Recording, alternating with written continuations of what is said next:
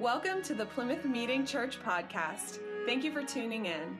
We hope the following message touches your hearts and minds. Today, we set aside this Sunday for World Mission Sunday. Just to kind of put it out there, bird's eye view, we have a mission. We want people to know about Jesus. We live on an earth, a globe, a world. The whole thing belongs to Jesus. A lot of people don't know that yet, and we want to introduce them to Jesus. We want them to get their heart nailed down with Jesus. And so, if you don't mind, raise your hand. You have to be honest here. Raise your hand if deep down inside you really don't like change. Two hands from in the back. Yeah, number of hands, right? Yeah. Well, we can nuance this out. Probably, it depends on what's being changed, right? For most of us, if something can be improved, fixed, okay? Yeah, we can get on board, okay? But yeah, there's a lot of people, I don't have it in front of me, but I once heard, statistically speaking, most humans, the majority of humans struggle with change. It's just a natural part of our wiring. And, just one small example, it wasn't that long ago where most likely in our kitchen, we had this really beat up telephone and address book that we kept nearby. And now we keep all that information on our cell phone, right? The world just has changed. It's moved on. Does anybody still have a telephone and address book? Okay, a couple. All right, well, maybe that was a bad example, but... we had a directory. Yeah, you guys get it. Times are a-changin'. But of course, some change that we go through causes a good amount of angst and dread. But in terms of something that we can celebrate, the gospel continues to change people's lives. Christianity is a growing religion. Christianity is a growing faith around the world. It is really growing in Africa and Asia. For example, according to the Center of the Study of Global Christianity at Gordon Conwell Theological Seminary, 23 years ago, in the year 2000, there were 660 million Christians collectively in Africa and Asia. Okay, fast forward to 2022, the number of Christians in Africa and Asia, it almost doubled. It's a little over 1.1 billion Christians now in Africa and Asia. Okay, in 22 years, they've nearly doubled. Okay, Christianity is growing. The message of Jesus is still on the move around the world. The good news of Jesus is changing people's hearts. The life-transforming power is changing lives around. It is the power of God that brings salvation to everyone who believes. You can check out Romans chapter 1. And so in the midst of a world that is always changing, phone books being turned into, cell phone directories, in the midst of all this change in the world, we're going to take a look at three unchanged realities that provide rationale to why we are to be active participants in sharing God's good news. And I'm borrowing these, tweaking them a little bit from a missions document that came out about 10 years ago called the Cape Town Commitment. You can look that up. But essentially, it's these 3 points, three unchanged realities. And really today is about fundamentals. Okay, what hasn't changed? Guess what? Humanity's communion with God is disrupted. Okay, and it needs fixed. The gospel is good news. The church's mission continues. It's ongoing. So we're going to take a look at these 3 points today. And again, it's about fundamentals.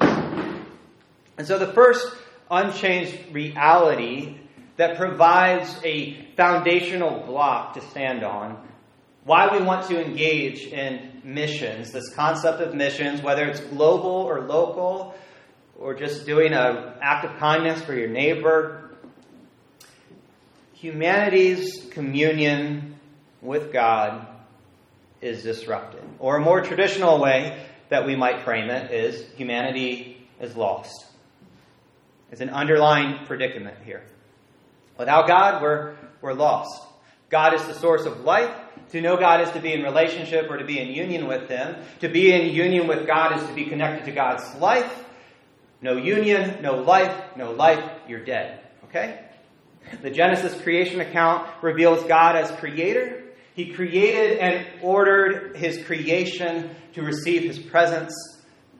Some view the garden as like a cosmic temple. God intended on dwelling with His people, those who bear His image, to be present with His people, to be in relationship with His people. Ashes to ashes, dust to dust. Humans, we're made of earth, but we have this divine breath in us. Made in the image of God. And in this framework of presence and relationship, we are to reflect this task to rule on God's behalf, or co-rule. It's a partnership here to work the garden, to serve and to protect. And the way that I understand it, at least right now where I'm at in life, in my theology and stuff like this, I think the idea was to expand the boundaries of the garden. Like as creative cultivators, we expand the garden. Like that is like subdue the earth. Expand the garden. But how did things go? The dragon, right? The snake, the serpent, the crafty devil twists the words of God, and we end up choosing to rebel against God's order, His love, His rule. We chose to do our own thing. And so when Adam and Eve ate from the tree of wisdom, they were rejecting God's order. I'm going to throw in a heavyweight here. His name's John Walton, Old Testament scholar. He says the garden was a place of God's order. And since they had desired to find order on their own, they were driven from God's presence where His order reigned to seek out their own order. In this way, God granted them what they desired. God gave them what they wanted, but it was to their detriment, and in the process, relationship was broken. In other words, sin, what we call it, sin disrupted the communion that we had with God. The presence, it's disrupted. The relationship, it's disrupted. Okay? And this disruption is bad news, because without God, we're going to die. Okay? Well, we can be physically alive, but spiritually dead. Sin is going to spread throughout humanity like a virus, an infection.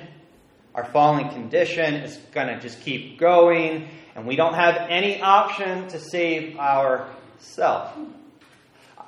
I won't go into the whole story, but I once fell out of a big tree swing.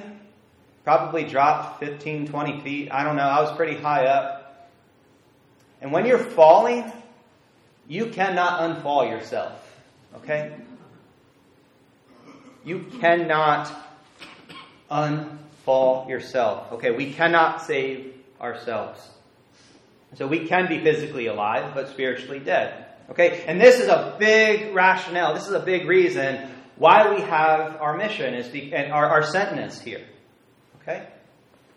Without Christ, we are the living dead. And this is how Paul talks about it in Ephesians chapter 2. He's talking to believers. He's already talking to the church. Okay? You were dead in your transgressions and sins. You were dead. Physically alive, but spiritually dead. You were dead, and you used to live when you followed the ways of this world and the ruler of the kingdom of the air, the spirit who is now at work in those who are disobedient. Okay, what is Paul talking about? There is something foreign and invasive to God's order. A dark power that holds people down in their grave, their spiritual deadness, and it almost seems like this evil darkness is even energizing people into their disobedience. Evil seems to triumph. And as people of the gospel, this makes our heart sick. We take the plank out of our own eye, and then it's like, yeah, we condemn evil and sin. Okay, there's disobedience. There's complete other wayness from God. It's bad, right? There's a lot of bad, a lot of wrong in this world. All right, verse 3. All of us also lived among them at one time, gratifying the cravings of our flesh and following its desires and thoughts. Like the rest, we were by nature deserving of wrath. This is an unchanged reality. Without Christ, without God's intervention, we don't have communion. We don't have life with God. By nature, by just how things will go, we deserve wrath. We don't have time to listen into everyone's testimony right here, but I bet you have part of your testimony is like, well, yeah, there was that time I was the king of the castle, I was the queen of the castle, I was trying to do my own thing, and it got me in a really bad spot. By just how things go, we deserve wrath, death. Wages of sin is death, right? But as one author points out, his name's Josh White, he reminds us, the heartbeat of the gospel is not wrath, but it's love. The heartbeat of missions is not to use fear and make people afraid of God's wrath. It's not for God so had so much wrath for people that he sent Jesus. No, it's for God so loved the world, he sent his Son, which brings us to our second point. An unchanged reality is that the gospel, the Christmas story, God coming into our story, Good Friday, Easter, the good news of Jesus, the good news of salvation. The gospel is still good news. The gospel is good news. Ephesians chapter 2, verse 4. Okay. And this word here in English, but, it's a beautiful word here. Okay. We were that way. We were dead, but because of his great love for us, God, who is rich in mercy, made us who believe alive with Christ. God reached into our dead heart and started making it pump alive. Spiritually, for the first time in Christ, we're alive. We were dead in transgressions, and it is by grace you are saved. The disruption from point one actually can be changed. It can be healed. The disruption can be healed. The spiritually dead can be made alive. In Christ, God took on the worst of what humanity had to offer. Okay? Humanity wanted to go its own way. We did. And you know what? One of the worst things we ever came up with was this thing called the cross. This instrument of torture and cruelty and hate and shame. Jesus, in love, embraces that cross. He commandeers it, transforms it into an instrument of love. And it is through the work of the cross, by grace, we are saved. Verse 8. For it is by grace you have been saved through faith, and this is not from yourselves, right? You cannot unfall yourself. You cannot save yourself. It's not from ourselves. It is the gift of God, not by works, so that no one can boast. Okay? It is the work of Christ. Jesus has done this for ourselves. People can't save themselves. Dead things can't make themselves alive. This is the gospel, the good news. We can be saved, we can be healed, we can be reconnected. The gospel, according to John, says that anybody who sees Jesus sees the Father. If you want to know God, get to know Jesus. If you believe in Jesus, you have eternal life. And that is in the present tense. Eternal life starts now in Jesus. Back to Ephesians chapter 2. Paul goes on to explain that by giving his life on the cross, this is really good news here. Jesus brought Jews and Gentiles together. Insiders and outsiders are brought together. Jesus put hostility to death. Jesus made peace. Okay? We don't want to miss this.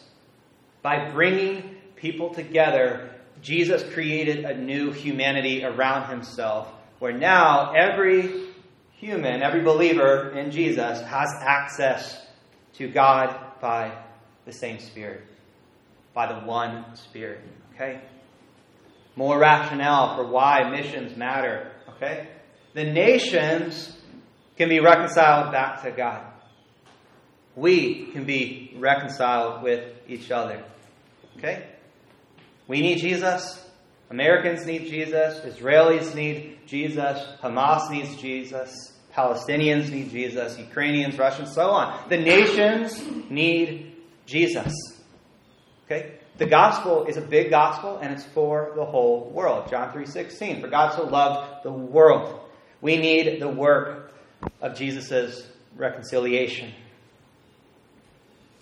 And we need to hear this gospel clearly. We want to hear it in our own heart language.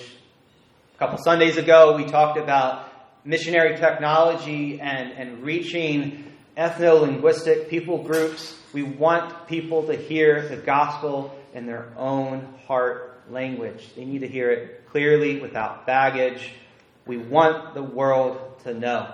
Paul continues to talk about this sweet gospel. Verse 19, consequently, okay, because of all of this, whether you're Jew or Gentile or whoever you are, dear loved one in Christ, you are no longer a foreigner. You're no longer a stranger, but a fellow citizen with God's people. You are a member of the household. You're built on the foundation of the apostles and prophets, with Christ Jesus himself as the chief cornerstone. In him, this whole building is joined together and it rises to become a holy temple. That's us. That's part, we're part of this, the body here. And in him, you too are being built together to become a dwelling. There's that word again. We become a dwelling in which God lives by his Spirit. Did you know Jesus is in the room right now? God is dwelling amongst us. We are part of this. We are this spiritual house. It's awesome. All the things that used to separate us: age, appearance, politics, nationality, language, race, tax brackets, theological persuasions. Sometimes we land a little bit on this side or that side of something. We have different opinions. We're all trying to hash different stuff out, but that's okay. We have the freedom to do that. The good news is in Christ, Jesus Christ brings unity, and he's dwelling amongst his people by his Spirit. To circle back again, God wants to dwell with his people. God wants to dwell with you. He is dwelling with you. He wants to dwell with his people. And so, rationale for missions, the gospel is good news. God intends on healing this disruption caused by sin, the alienation. He wants to end it. God intends on dwelling with his people. Christ is our center. Christ is the main thing. That's why we're here. It is by grace. That's why we're here. And so the gospel is this big invitation. And in Matthew 28, Jesus Christ, he gives his authority away to his people. His people, the members of the household, aka the church, we are authorized to pass on this big invitation of grace. You are authorized to tell the story about Jesus. Invite people into faith. Tell somebody what Jesus is up to in your life. I really like the story in one of the Gospels. There was a guy who was healed. He was blind, but then he could see. And the Pharisees were grilling him. They're like, tell us what you know. The theology. They were digging for theology. And the guy, he was like, bro, I don't know anything. All I know is I was blind, but now I see. His name's Jesus. Okay? And I think sometimes we make sharing what Jesus is doing in our lives way too complicated because we feel like we need all this theology to back up everything. And absolutely, yeah, we want to be ready to give a response and all of that. But sometimes, though, just let people know what Jesus is up to in your life. And I know it can be hard. But we're authorized to do that. It's in Matthew 28. Okay, this is the third unchanging reality. The church's mission continues. Okay, there's so much we could say about the church's identity, the church's purpose, our calling and all of that. There's so much to explore here, but for now, on this Sunday, this is what we want to sit on. God will restore order. He is bringing everything in heaven and earth into unity under Jesus Christ. Reconciliation happens through the blood given on the cross. The alienation that caused sin is going to be healed in the full. Every tribe, nation, people group. Jesus is bringing a redeemed humanity together through Jesus. Someday God will destroy the reign of death altogether. All violence and corruption will disappear. The justice of Jesus will win. The peace of Jesus will rule. And Emmanuel, the God who is with us, the God who keeps telling us that He is with us, He will dwell with us forever and ever. Heaven and earth will be reunited in Jesus' forever kingdom. And so in humility, with the authority of Jesus, we continue to march on. Okay? The church's mission continues. In the midst of war and turmoil and plagues and famines and droughts and so on, with hope and with joy, we look forward to the day when Jesus brings restoration. Okay? And on the pathway to that final restoration is Judgment Day, accountability day for everyone. And certainly, we do not want anybody to be standing alone on that day. If you are in Christ, Jesus is with you. So we move on, we march on, we worship and glorify God. We continue to tell the story about Jesus. He defeated death and He is alive today. We continue to teach and equip and correct and rebuke and train. We encourage people to follow the ways of Jesus. We try to model life as God intended it to be. We go back to Matthew 5, 6, and 7, the Beatitudes. We keep sinking into that stuff. We keep meditating and marinating in that stuff. We participate in the transformative mission. We show people the good news. We engage in suffering and injustice and disorder through self-sacrificial love and surrender. We just we want to meet needs and love neighbor as best as we can. I was talking with one of y'all yesterday. It's like, yeah, there's a lot going on in the world. But man, what I can focus on is just loving my neighbor well, and maybe it's not to neglect or dismiss what's going on in the world, but it's like, you know what, let me be the light right here. Let me engage. Let me love. Let me serve right here.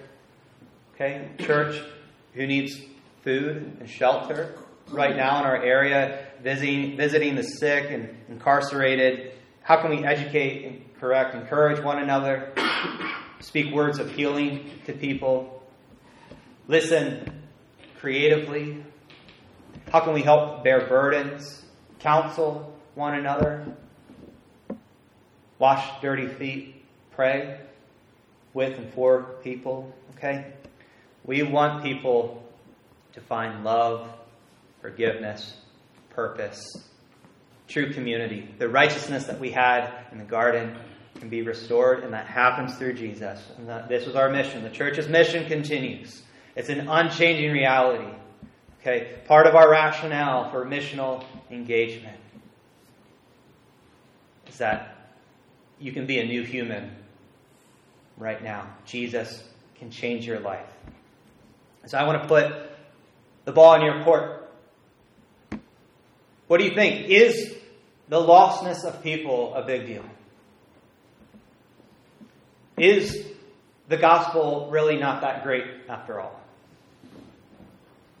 Is our mission outdated or even obsolete?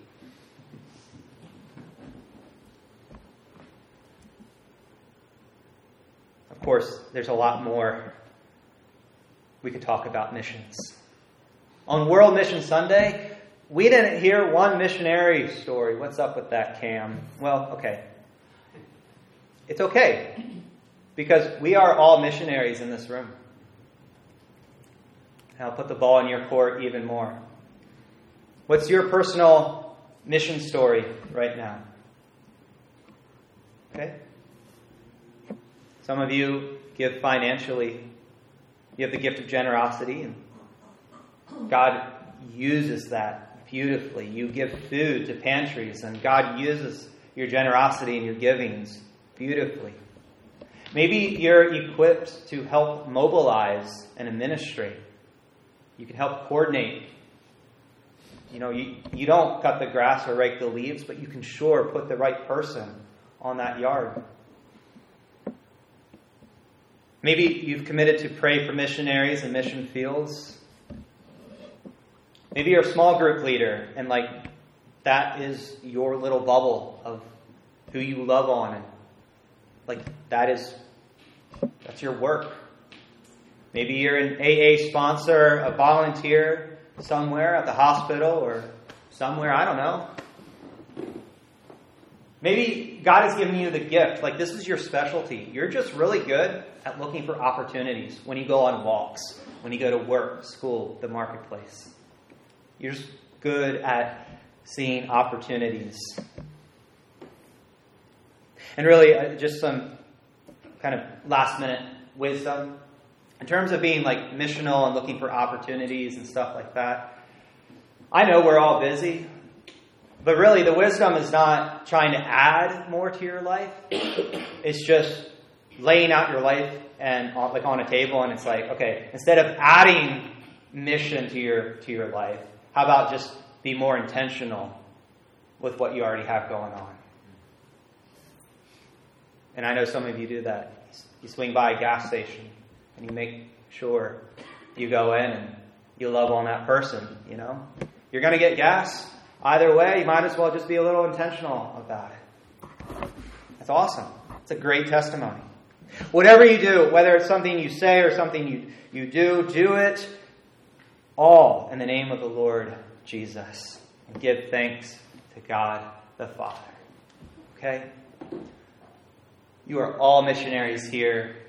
And on World Mission Sunday, whether you're thinking global or local, whatever you do, whatever you say, whatever you do it for the glory of Jesus Christ. And I just thought maybe today we could make a commitment together.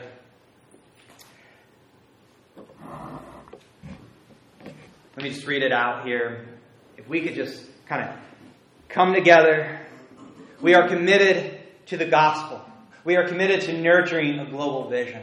We are committed to praying for the people of the world and the global church. We are committed to cultivating relationships with missionaries and mission fields, resulting in spiritual, emotional, physical, and material support. We are committed to being ministers to the poor, powerless, and persecuted.